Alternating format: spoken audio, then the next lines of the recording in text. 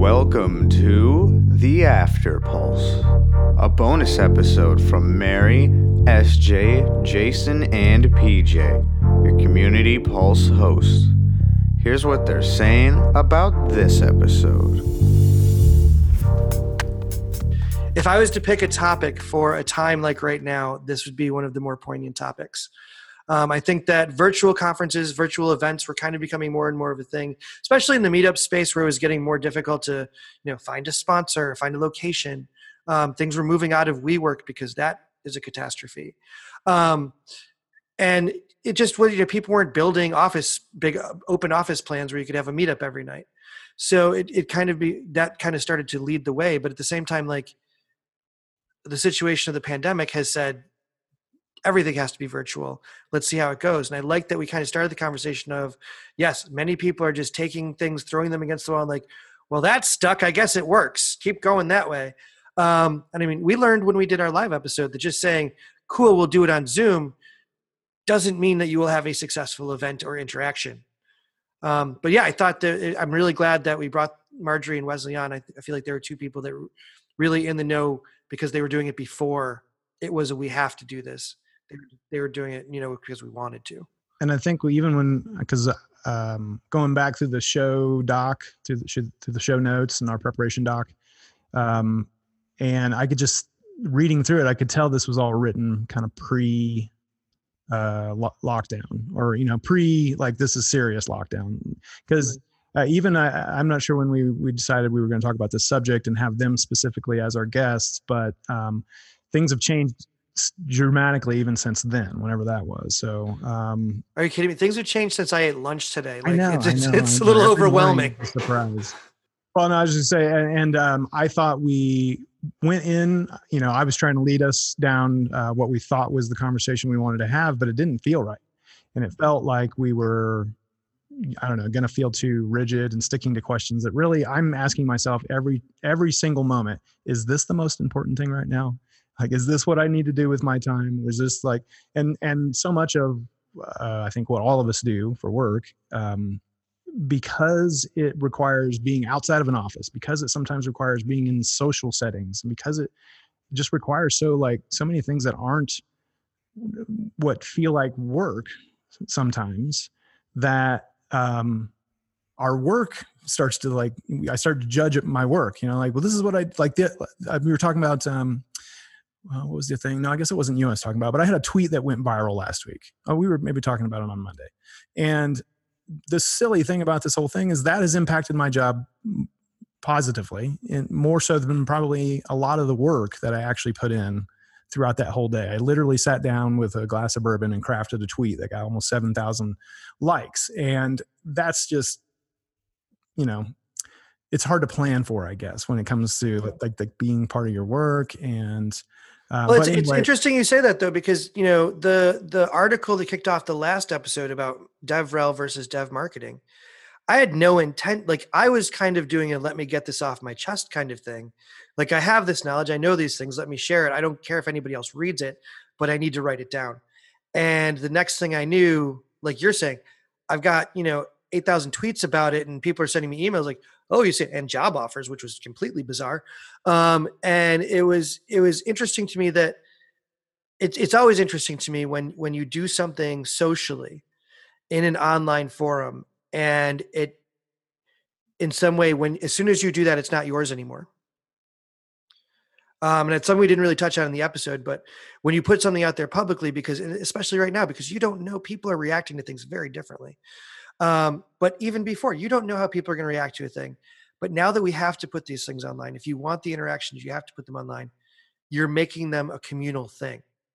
Yeah, that's interesting, because we actually talked about how the challenge with online events is that it's so ephemeral, and that once we close the channels, they're closed, and we're trying to refer people to more, or to less ephemeral channels, even though, we could both all talk about how Slack and Twitter are also extremely ephemeral. How many Slack channels do you have that you still go back and check in after a while? Yeah. So, but the fact is, like, it's on the record. So, like, I don't know. It's interesting. And when you compare it to the true sort of like here and now moment of an event, I guess when somebody says something really impactful to you at an event, it sticks with you too, and you keep talking about it. So maybe it's similar. Sure. I don't know. I'm just Well, where I was going with that is I felt good that we were able to adjust on the fly our conversation, and it felt very timely, and I feel like we got some good knowledge out of both of our guests. totally. Definitely. Gosh, when Marjorie said that she had hosted a 40,000 person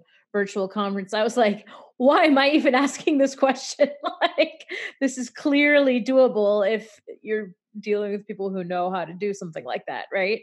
So And that's why we bring it's the experts in. I was going inspirational. to say that's kind of why we decided to bring on people who are specifically community managers. Like this has been their role for, this is what they focus on, what they do. They don't necessarily, have a lot of the surprise and shock about what a number is. What's a good number for how many people you can get to an attendee? I don't know. I've never tried to do one. Right. So, and I think that's where, I was just as shocked as you were on that number. Yeah. I was inspired as well. But it's good news. Yeah. It's like really good news that these can be done. And once again, hey, DevRel, let's not all reinvent the wheel. Let's like look around and see who else has been doing this stuff for years. Shouldn't say DevRel, like software engineers in general. We like to reinvent the wheel. Maybe hey tech. Yeah. But maybe we should look outside and even into other industries and except for the wheel industry. I feel like they're doing a great job. We'll just I'm leaving that in. I'm not even editing that out. Yeah. They better not reinvent it though. But I mean, don't they essentially, was spinning rims not essentially reinventing the wheel? Circle feel about this? But it's still okay.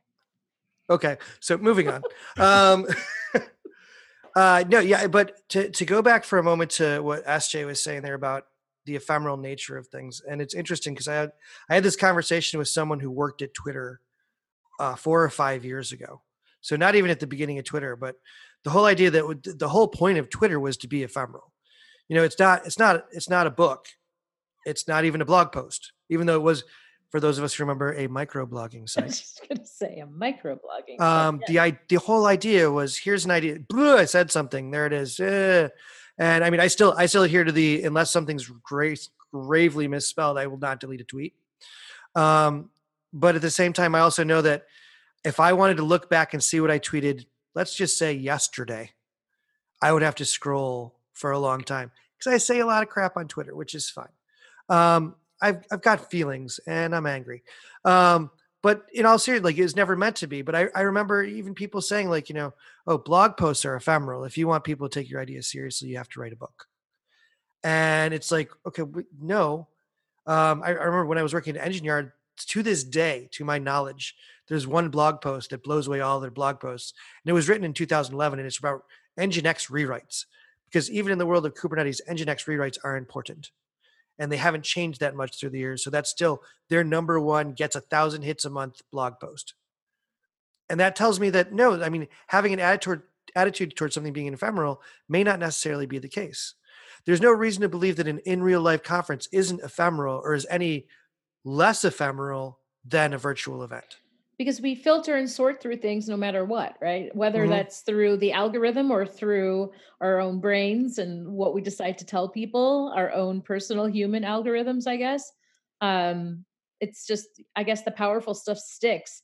Or, I mean, maybe that's not so true if you look at the kinds of tweets that go viral on Twitter, except Jason's, which I'm sure was a fantastic tweet.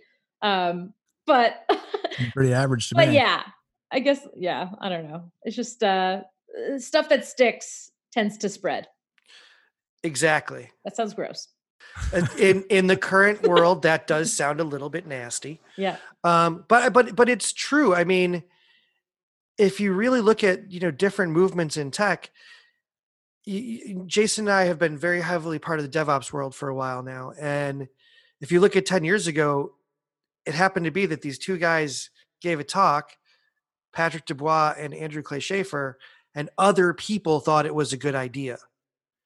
They didn't necessarily say, all right, we're going to go up on stage, we're going to blow their minds. This thing's going to be something that lasts for the next 10 to 15 years. I'm pretty sure that wasn't their intention. They were like, we've got this idea, let's talk about it. And now, here we are 11 years later and we're still talking about it. So that shows that while intention may not always lead to what you expect. It can often, have a very positive effect that lasts a very long time. An ephemeral And the thing is only opposite. yeah, exactly. Just because you build it doesn't mean they'll come. Mhm.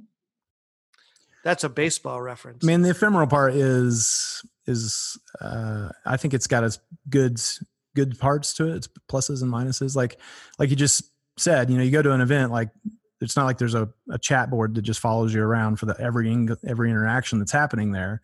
I mean, maybe there's a back channel on Slack or something. There's a Black Mirror episode like that, but yeah. I feel like they're Yeah. that's a whole other checkout. But you come home with this like experience, and of the 200 talks you could have gone to, you went to these 10 or less. And then walking out of those, you had an experience through interactions with other people. And you maybe you went up to lunch and you're waiting in line and, hey, did you just check out that talk from PJ? What'd you think? And there's just all, there's this other aspect that I think I can't stop thinking about how to create. And it's not in chat and it's not in some, website that sticks around as like the artifact. This is the advent. This is the advent of Second Life, which was a weird online personality game. It was like The Sims, but you created a whole persona that you controlled. Maybe, but that's a reference. Don't look it up. Because I think if you're just a passive consumer of this stuff, it's just so easy to just dismiss it, and it needs to be something that's not as you're not just sitting in a chair watching and listening. I wonder if in the short term, though, this is like one of the sacrifices that we have to kind of look at and realistically assess that, right now there's even less access to mind share than there was before all of this pandemic stuff.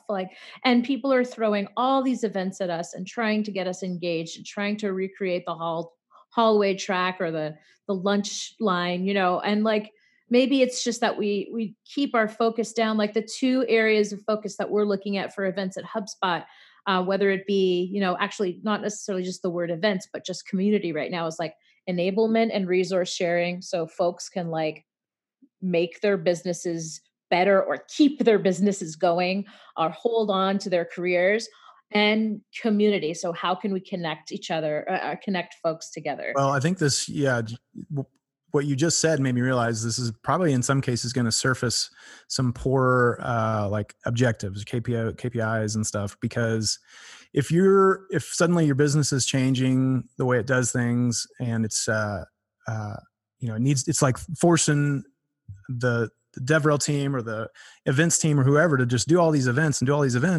then it feels to me, without any kind of context or information, it feels to me the sales pipeline is drying up. And that's how they got them, and they don't know any other way. They relied on someone else to get them those leads, and if so, how are we going to get those leads is really the question. Not please put on an event. An event then in that way is one thing. An event in the new thing is something completely different. And to just think that leads are leads and eyeballs are eyeballs and experience is experience, as though an event is an event, that's backwards. Crazy. Right. I think it also speaks to, and we saw this at the very beginning of all this, several large scale events canceled with no reopening in the foreseeable future. And while I am sorry for the people that may have lost their jobs or the issue that I have with that is, in some ways, some of these events were getting too large. They were getting impersonal. They were getting to be not events about technology or developers or communities. They were about sales and making money and sponsorships. And those events, I felt, even before all of this crazy stuff of not leaving the house for 2 months started to happen, they weren't showing value to my communities. And for a lot of my clients, I was like, say, listen, you're interested in X event, and it's going to cost you $20,000 to put up a 4x4 booth to watch a bunch of other salespeople walk past you. I don't think it's worth your time. And seeing that, you have to find that balance of maybe in some ways this big occurrence is a good colander to kind of sift out. I'm clearly getting close to dinner time because I'm thinking about colanders. To kind of sift out the things that weren't working to begin with. Like Jason, you're saying maybe the sales side never should have been so reliant on DevRel. If you're seeing, because of a lack of events, a lack in sales, well, that means you weren't really doing very, very well in the first place. Maybe these sales folks shouldn't have been dependent upon others to kind of do their work for them. And that's harsh to say, but at the same time, I'm watching a lot of our friends in DevRel get let go. I wouldn't say I'd do their work for them, but like the formula was you create an event and there's leads that get captured and those go into marketing, qualified leads, those turn into sales leads, those turn into paying customers. Sure. So, but if you're relying on the DevRel team and then the events go away and you say, well, we'll just get rid of the DevRel team. Well, what are those people who are at the other end of that funnel? What the hell are they changing that's making the world a better place? You know, how are they fostering the community to turn them into market qualified leads and paying customers? I gotta say, like, if you're viewing events, depending on the event itself and what it is, but if you're viewing community and DevRel events as like lead opportunities, I think that's already, pandemic or no pandemic, an extremely slippery slope and really tricky, just because. And it's totally, you're totally right. I think a lot of times it's hard for people to distinguish a conference from a community event or any other. Absolutely. Yeah. And especially if you see the same people, you know, like what's the difference? Yeah. A conference is, you know, a gathering of people, you know, with some sort of shared purpose that is, you know, a community event, whether or not there's a high rate of, you know, booths and marketing and whatever. Whether the ticket costs, you know, $5 or $500. It's. Yeah. So it's just, I don't know. I think it's right now more than ever about, you know, adding value before extracting value. Like we've had to cut costs on a lot of our, you know, starter prices for HubSpot packages. And, you know, that's us. We're taking a hit on that, but that's giving folks more tools that they need right away to scale their businesses. And, you know, the ways that we can think about that from a community perspective, like, I think that's something we should always be thinking about, but probably needing to lean into giving even more access to resources and tools and community than, you know, maybe we have in the past, especially at this really tricky time. I think that makes sense. I think that's a good place to end this After Pulse. Thanks everybody for listening, and hopefully we'll be in healthier times next time you're listening. Yep. See ya. Take care all. Stay safe, as they say. Stay safe, stay home. And I also say, yeah, stay home. You've been listening to The After Pulse. To find out more or to check out past episodes, go to communitypulse.io or look for Community Pulse wherever you get your podcast. The After Pulse is hosted by Mary Thengvall at Mary_Grace on Twitter. S.J. Morris at Sarah Jane Morris on Twitter. Jason Hand at Jason Hand on Twitter. And PJ Haggerty at A Splenic on Twitter. You can find Community Pulse on Twitter at community_pulse. Thanks for listening.